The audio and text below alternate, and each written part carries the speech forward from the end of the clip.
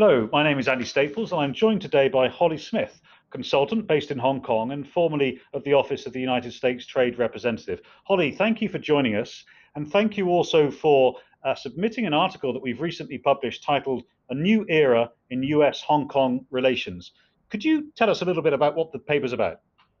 Thanks, Andrew. So the paper is about what's happened over the last year or so in relations between the U.S. and Hong Kong. The U.S. has sort of a special posture towards Hong Kong that's governed by a specific policy act that was passed in 1992 that governs sort of economic and trade relations between the U.S. and Hong Kong. And in the last year, in the last 6 months, in fact, the U.S. declared under this law and a follow-on law that Hong Kong is no longer autonomous for the purposes of U.S. law, and therefore its treatment of Hong Kong is changing and has changed quite a bit recently. So, for example, the U.S. has changed its export controls policy towards Hong Kong. It's made a requirement that goods exported from Hong Kong need to be labeled as if they're from China. It's revoked some treaties, including an extradition treaty and also a reciprocal taxation treaty.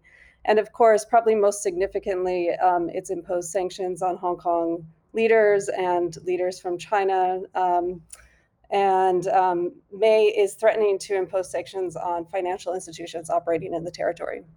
So, Holly, what's prompted this change in the relationship between the US and Hong Kong? And that's the first part of the question. The second would be, of course, we just had an election in the US. How might this change, if at all, under a Biden administration?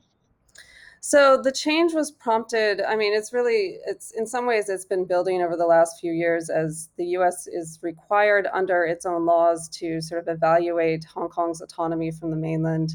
And, with increasing alarm, the State Department has said, that sort of autonomy has been ebbing away. And with the imposition of the national security law earlier this year on Hong Kong, that was kind of the final straw for US authorities to say Hong Kong is truly no longer autonomous. And in some ways, the US law is sort of restrictive in this way. A recent change made in 2019 actually required the State Department to certify Hong Kong's autonomy in order to continue this preferential treatment. And so they really felt like they had no choice but to certify that Hong Kong is no longer autonomous. This can always be reversed if policies from Beijing change and Hong Kong regains its autonomy in the view of the U.S. government.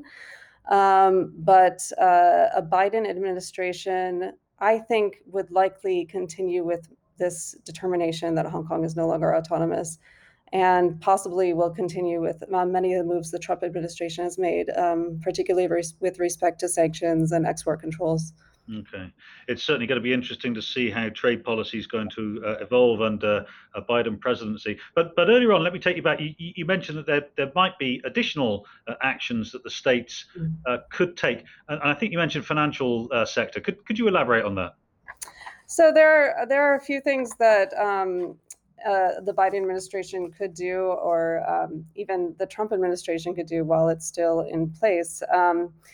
For example, some people have feared that the U.S. would somehow limit access to the U.S. dollar clearing system or hinder Hong Kong dollar convertibility in some way, given that the U.S. government sort of controls the levers of those to a certain degree.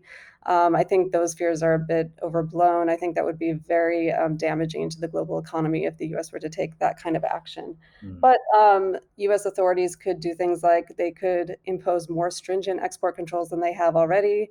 They could heighten CFIUS reviews of Hong Kong investments. That's certainly something they could do, and even the Biden administration might do. They could impose tariffs on Hong Kong as they do on China. However, I think the Biden administration is very unlikely to do that, given that I expect them to be a bit more respectful of WTO commitments that the U.S. has made. So there are a few things that could be done. There could be more legislation coming out of the U.S. Congress that calls for even more sanctions. And certainly what's pending right now is a decision from the U.S. Treasury Department about financial institutions that may be subject to follow-on sanctions following on the sanctions placed on individuals. In fact, yesterday, 4 more individuals from Hong Kong and China were subject to sanctions by the U.S. Okay, thanks. And just in the final 30 seconds or so, how has all this been received in Hong Kong? Well, from the authorities, very negatively. But I also think they're being very cautious about pushing back too hard. I think they realize that the US is in transition and are probably hoping for the best from the Biden administration, and also probably don't want to anger Trump too much as he's on his way out the door. So I think they're angry but cautious. Okay, well, look, Holly, thank you very much. And I'll just direct all the listeners to our website, heinrichfoundation.com, where they'll be able to download this paper. Thank you very much. And we look forward to the next time we can talk. Thank you.